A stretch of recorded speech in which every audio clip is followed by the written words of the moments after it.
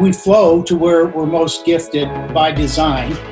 However, in Scripture, there is a common call for every believer to have a measure of each area of giftedness. Well, I want to thank people for joining us on this Organic Outreach podcast, and particularly as we're looking at talking to practitioners of local churches, of groups of churches, and of regions or nations. And our guest today, Bruce Bugbee, is a national leader, a large region of the United States, mobilizing churches and leaders, and he'll share some more about that. But I want to share, as I introduce Bruce, that Bruce, I want to thank you for influencing my life for the last 30 years. I've been using and influenced by your ministry, by the resources, networking in particular. Years ago, you felt this calling to undertake a little challenge of mobilizing every man, woman, and child who loves Jesus to get involved in doing ministry, not just being consumers and observing, but doing ministry. What stirred you more than 30 years ago to tackle such a massive enterprise? Well, Kevin, I'm glad to be here and to be able to share with you. It is amazing how little things in our lives bite us and move us in a direction. When we often look back, we can see it's the hand of God, the gifts of God, that have made that happen. For me, it was just seeing how many people are sitting around not doing anything and then reading the Bible, taking the scripture, and it says, now concerning spiritual gifts, I don't want you to be unaware. And I was surprised at how many people were unaware, and I didn't understand that. So I was teaching it, and even in youth ministry, kids who have the Holy Spirit have gifts, and getting them involved in the areas of ministry where they're gifted. And then starting to work with adult ministries, seeing that explode, and then putting that with your heart, your passion that moves us into areas and our personalities. And so we're more than a gift, we're a package. And so that excites me when you see people come alive and serve in those ways. Yeah. Well, I just want to give a personal acknowledgement and testimony and thank you that again, for more than 3 decades, not only has my life been shaped by your ministry, but the thousands of people I've ministered to directly and the tens of thousands that I've ministered to indirectly have been influenced by you. And I'm convinced that on the other side of this journey of life, when you see Jesus face to face, you're going to see millions of people who've been impacted by your ministry. And as it's multiplied out there. And so we've known each other for a long time, but we have reconnected around this topic of evangelism, organic outreach, because you're in a unique position now where you've got another fun, easy calling, and that is mobilizing churches in a large portion of the United States to be what the church is meant to be. Just describe what it is you're called to do specifically in the Reformed Church in America in your role of ministry. Well, in the Western United States, I oversee 6 clusters of churches. And in those groups, they're working with the churches. So I'm trying to make sure that they're looking at the strategic core values of the church: evangelism, discipleship, church planting, multiplication, leader development. And so the resources of the region have connected with organic outreach to say we need more expertise and leadership in this way. And so we've provided a venue by which we can bring that particular quality teaching to our churches, which everybody says they need and want, but very few have a strategy in order to do that effectively. Well, so Bruce, with your study of this, and I've talked to many other leaders, that studies show about 3 to 5% of Christians have their primary calling and gifting in evangelism. If you go to people's maybe top 3 gifts, you get maybe 10% of Christians that say, comes pretty naturally for me. I can jump into this, I can do this, and I don't feel a lot of challenge with it. But we want 100% of Christians doing outreach. And so it seems like moving those other 90%, and even the 10% that believe in it and feel called to it, it's just, why is outreach such a challenging thing to mobilize Christians? We're all called to be salt and light. Why is it challenging to get Christians to live this out? Well, I think because they flow to where they're more comfortable and gifted. And so they tend to have mercy and want to be about that. Or they just have a passion to encourage people and come alongside this way or that way, or study and teach. They want to do that. So part of it is we flow to where we're most gifted by design. However, in Scripture, there is a common call for every believer to have a measure of each area of giftedness. For example, the Scripture says, we're all to be merciful as our Father in heaven is merciful. But some have a gift of mercy. We all need to be able to give a reason for the hope that lies within us. but some have a gift of evangelism. So while that may not be our gift, that doesn't absolve us from a life of tenderness, openness, responsiveness to the Spirit that's in us that is about all these things. Yeah. Well, yeah. So now we'll get a little personal here. So we've known each other for a long time, and you've been honest about this, saying, I've got certain giftings. Evangelism isn't my top 1, 2, or 3. So over the last few years, you've been in this process of every 30 days to 60 days, depending on your schedule, having a challenge in your own personal outreach. How has this cultural, and this is what we're trying to create for churches, this cultural norm of being asked, how are you doing in your outreach? Bruce, how's it going in your personal life? How does that kind of keep it on your radar more than it would be if you didn't have this natural rhythm? Well, it's, first of all, just plain old embarrassing. Because oftentimes I wouldn't have the stories that others in the group were sharing. And the focus of my ministry is not an excuse for not doing it. So it was the accountability that really exposed my own shallowness to organically and practically being able to interact with unchurched people. Probably my sense of busyness, I don't have time, and so it made me much more aware personally of what we're trying to deal with as leaders in trying to change the culture, in terms of trying to say, how do we create a value and permeate, the congregation and our people, that this is natural. Yeah. This is a part of what it means to be God's people, and as you say, salt and light. Yeah. Nobody is absolved from that responsibility. So it's challenged me to speak a little more boldly and frequently to my family members, to my neighbors, and to bring up conversations and little starters to get things going. So it's been encouraging, but embarrassing. and I've had lots of those conversations where I or others will kind of squirm and say, I'm a leader, but I know I can't lead, but I don't live, and I'm not living it the way I need to, so I'm going to take that next step. So let's talk about the importance of making this cultural shift, because if it becomes just hey, we're going to do a program, a 3-month emphasis on outreach, and then we move on to the next thing, that has a certain level of impact. It's not a bad thing, but if we can change the culture of a local church or of a region to be truly to its core evangelistic, how is changing the culture a whole game changer compared to just putting on a short-term program? Well, the problem, a lot of people will lean into network or lean into organic outreach and say, okay, there's a book, there's a guide, there's a class, we'll go through the program. Yeah. And programs have values, but they tend to be for specific people, for a specific time, toward a specific goal. Values, however, are for everybody for all time. And so values flow top down. Programs can start bottom up. So in other words, it's really speed of the leader, speed of the team. Yeah. So the difficulty in this is that leaders may embrace the value, but as you say, 4 months, 6 months, a year later, I got to start beating another drum. And they start beating that drum, and the perception is, if it's not heard from the platform and the leadership in a consistent way, that it must not be that important.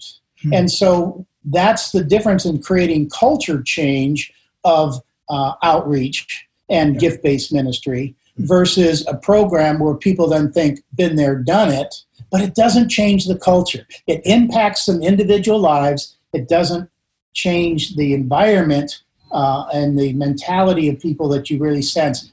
This is what God wants. And we ought to be about what God wants, to live and love like Jesus.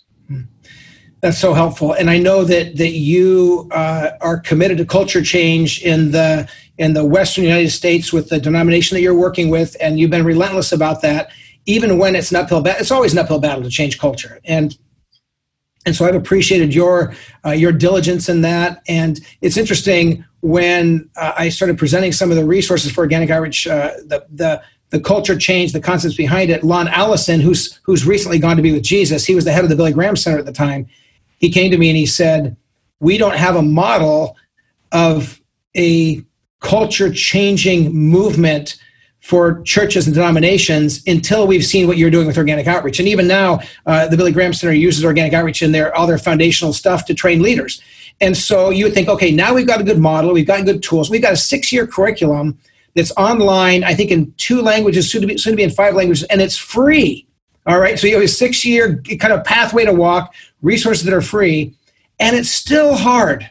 You and I have talked and prayed about this, that we want to see the Reformed Church in America become this evangelistic movement in every local church, every believer, but it has to begin with the leaders. So Bruce, why is it so hard for a local church leader to get a hold of this, to live it, and then week in and week out with a partner in their church, take the resources that are out there and walk down this road? I mean, because you've done all you can to help leaders, and some of your leaders are thriving. They already have 2nd generation training going on, but some have bumped into a brick wall. Why is it so hard at times?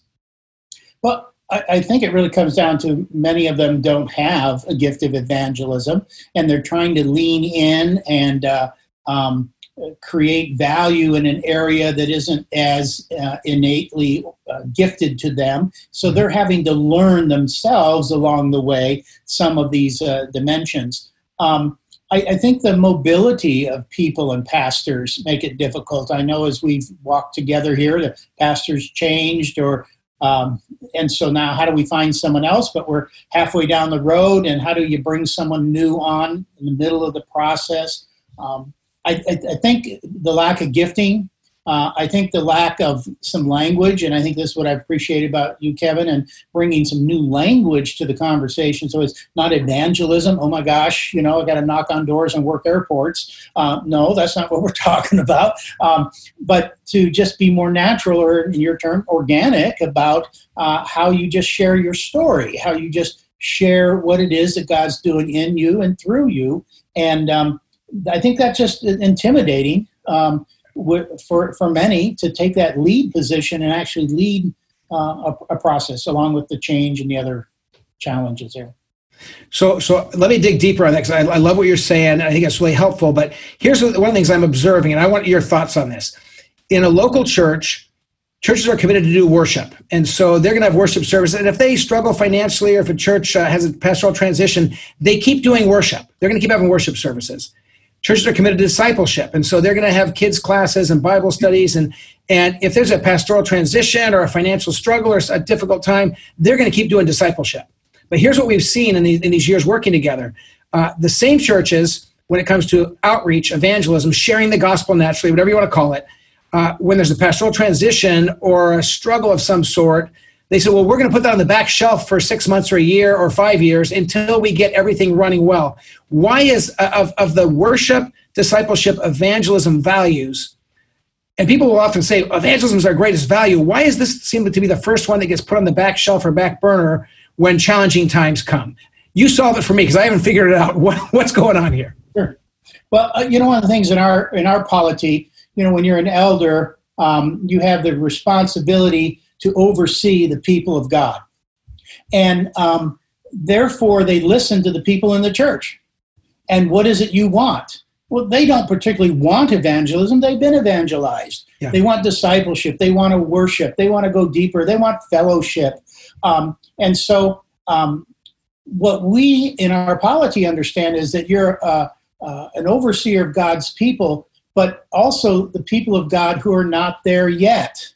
Yeah. So part of what we're trying to demonstrate is to say, yes, listen and care for the body who is there, but you have to create space, room, opportunity, and conversational connection points for people of God who are not there yet. Mm-hmm. And that is outreach. That is evangelism. And so part of it is the mindset that we've got to really go inside out. And that takes more time, and it's a greater challenge. Yeah. But it is lasting challenge. It is lasting change. Good. So now we're going to do a kind of fun little lightning round here. You ready? And so we're going to... That's been pretty easy so far. Yeah. I want you to imagine, and I am a local church pastor. You know that I pastor a church in Monterey, California. But I'm a local church pastor who believes in outreach, believes that Jesus said, go therefore and make disciples of all nations. And that means both growing believers and reaching the lost. So I'm a local church pastor, and I'm talking to you, and I'm going to say a few things, and just give me kind of your quick response to me because there's a lot of local church pastors listening who are saying, I want to do this, but, so here's my first one, just kind of a quick response. Bruce, I believe in this. I'd love to do it, but honestly, I'm just too busy to do this whole evangelism thing. It takes too much time, so I'm too busy. I can't do it. Respond. Too busy, if you will, winning the world, but losing your soul. I think there's a sense in which you got to keep focus on the primary thing. Keep the main thing, and work at that. It's too easy to cater to the voices who are there and not the voices who are not there. So, boy, that sparks something when you said. I'm going to throw another thing at you. So Bruce, I believe in this. I think I might have some gifting towards this, but every time I push towards outreach, there's people in my church that complain, Pastor, you're here to take care of us, not the people in the community. What do I say to them? I would appeal to kind of what I said a minute ago about the fact that you're there as a pastor of all God's people. And we understand some people are God's people, but they don't know it yet. They haven't been evangelized. They need to be included. And it's a part of all of us to have an outward focus as to say, who are the people at the grocery store, in the neighborhood, in the Starbucks, and these places we frequent that don't know Jesus. They are why we are here. The church isn't for us; it's given to us so that we are equipped for others. Okay, let's have a little fun and go a little deeper here. So Bruce, I got some families in my church that they keep telling me, we pay the bills around here. We're the ones that give the offering. You're supposed to take care of us. You got to knock it off with all these people that aren't part of our church. Focus on us. We pay the bills, and if you don't focus on us, we're taking our money and going somewhere else. What do you say to them? I just wonder how Jesus would respond to that kind of approach when I think about his ministry to the marginalized, to the people who were not in the temple. Did he go to the temple? Yes. Was that the bulk of his ministry? No. And he spoke to people who listened and followed. And they didn't put demands. They tried to. We see people trying to put demands on Jesus, but he stayed focused. And so he didn't, as a bringing the kingdom of God, he didn't go to those who were well, but he went to those who were needy and sick. And so the physician goes to that. So if we're so concerned about ourselves, I don't know, there's a sadness in my heart to even hear you frame that question, because that's very telling. And before we can talk about outreach, we've got to address priorities. And a good thing is to do a study in Luke 11, lost coin, lost sheep, lost son. Why the importance on that which is lost? Yeah, because it's of high value. Bruce, I love that pastoral response, and I want to just agree wholeheartedly with that. Look at the scriptures. Look at our hearts, look at the heart of Jesus. Sometimes as a pastor, when people come with that attitude, we want to say, well, then take your money and go somewhere else. But they need to be won over to the cause of Christ. They might have been won to Jesus, but their heart's they're still being sanctified. They're still growing. And I found that some of the people who are the most resistant, when they love Jesus, they do believe the word. If you can walk them through this, they can become your greatest advocates and they can be on your team. And you're not, I can, for everyone listening, I can see Bruce, he's nodding his head with an amen, because we've both seen that happen, haven't we? Yeah. They're so convicted based on what they've been told and understood. Yeah. But if they're shepherded and taught to look at this in a different way, or some other scriptures, they can be as vehemently passionate for the vision and the mission to reach lost people. Now, let me ask you another pastoral question. And you pastor a lot of pastors, and you've impacted so many people, and you have a great pastor's heart. Suppose you're talking to a pastor, and they say, "Bruce, I got to be honest with you. I believe in this. I know Jesus wants me as a leader to be living a different kind of life, reaching out, but it just scares me to death." I mean,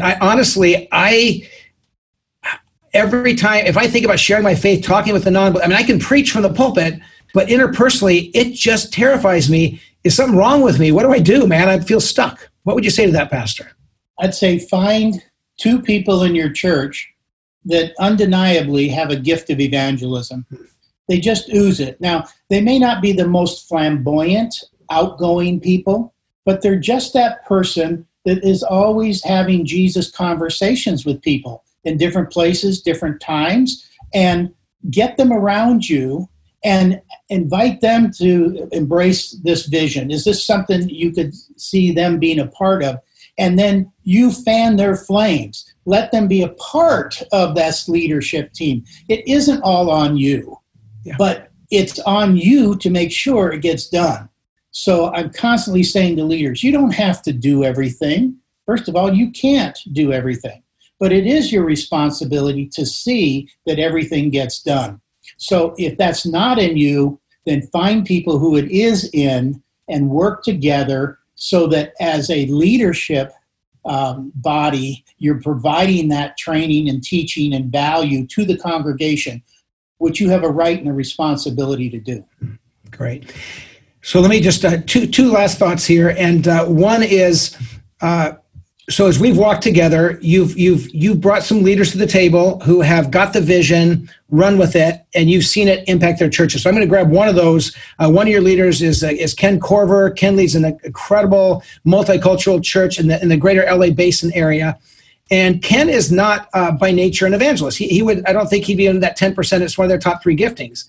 But he has taken the challenge and he has gone after it. How does it inspire you? And what hope would it give to other pastors who maybe don't have the gifting and calling of an evangelist, but if they took it on, like Ken Corver at Emmanuel Church, what impact can it have? And what are you seeing happening in a church like that where the pastor is living the value and leading into his church? Ken is just got a heart and a love for people. And he has a heart of an evangelist, although that's not his primary gifting. Yeah. And so he creates the environment and pulls leaders in that do. And he checks in on them. He makes sure they're doing what they need to do and that he's living it out in his own pastoral way, but having those Jesus conversations and to hear his stories of people he's talked to in the parking lot and how that's led to a whole process where now they're active members of the congregation because he had that outreach, inspiration, and accountability with those monthly meetings that we've so appreciated with you and your team that really helped us stay on focus and on track. Yeah. And then another one of your leaders, Jeff Ludington, is another multiplying leader, and he's actually multiplying congregations and leaders and people sharing their faith. Just say a word about I just kind of want to finish with a sort of word of inspiration.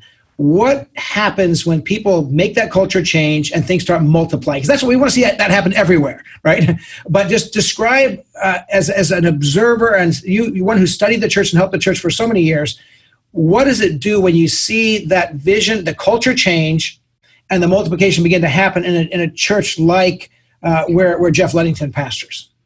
Well, it's like gasoline on a fire. Jeff has that in his heart when he had the accountability, the tools, the encouragement, the training. He's gone further with it. It's impacted his life, his conversations, his leadership team. So now he's been trained and equipped, and he's one of your trainers out and about working with other churches. So that's what you love to see is people you're pouring into, they say, I get it. I love this, and I want to help others get it and have the same impact. So to me, that's the multiplying effect and impact that you're ultimately trying to have because that's where culture gets changed, when it gets more exponential, not just one-on-one, but that one-on-one plus one and one plus one-on-one. It's that kind of huge impact that you're striving to have. And that's what you and I are trying to do through the years is to say, who are those few people? I don't need everybody. I just need a few key people. They will light the fire. They will show the way. And so that's what key leaders need to do in the church. You don't need everybody. You just need a few of the key people to walk with you and grow with you, live with you, and others will begin to say, I could do that. And life begins to change.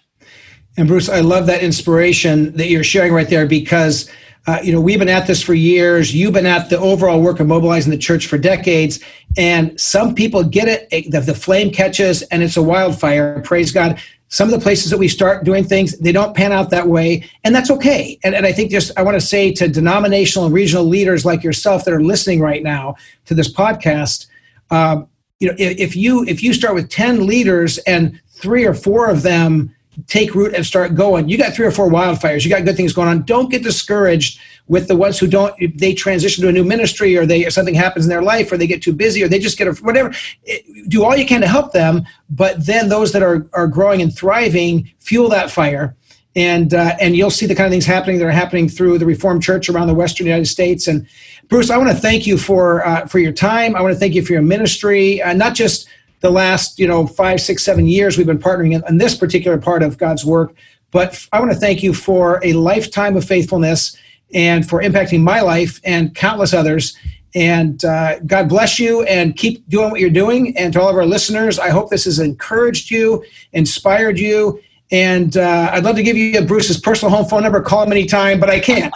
But God bless you all, and we'll look forward to seeing you at the next podcast.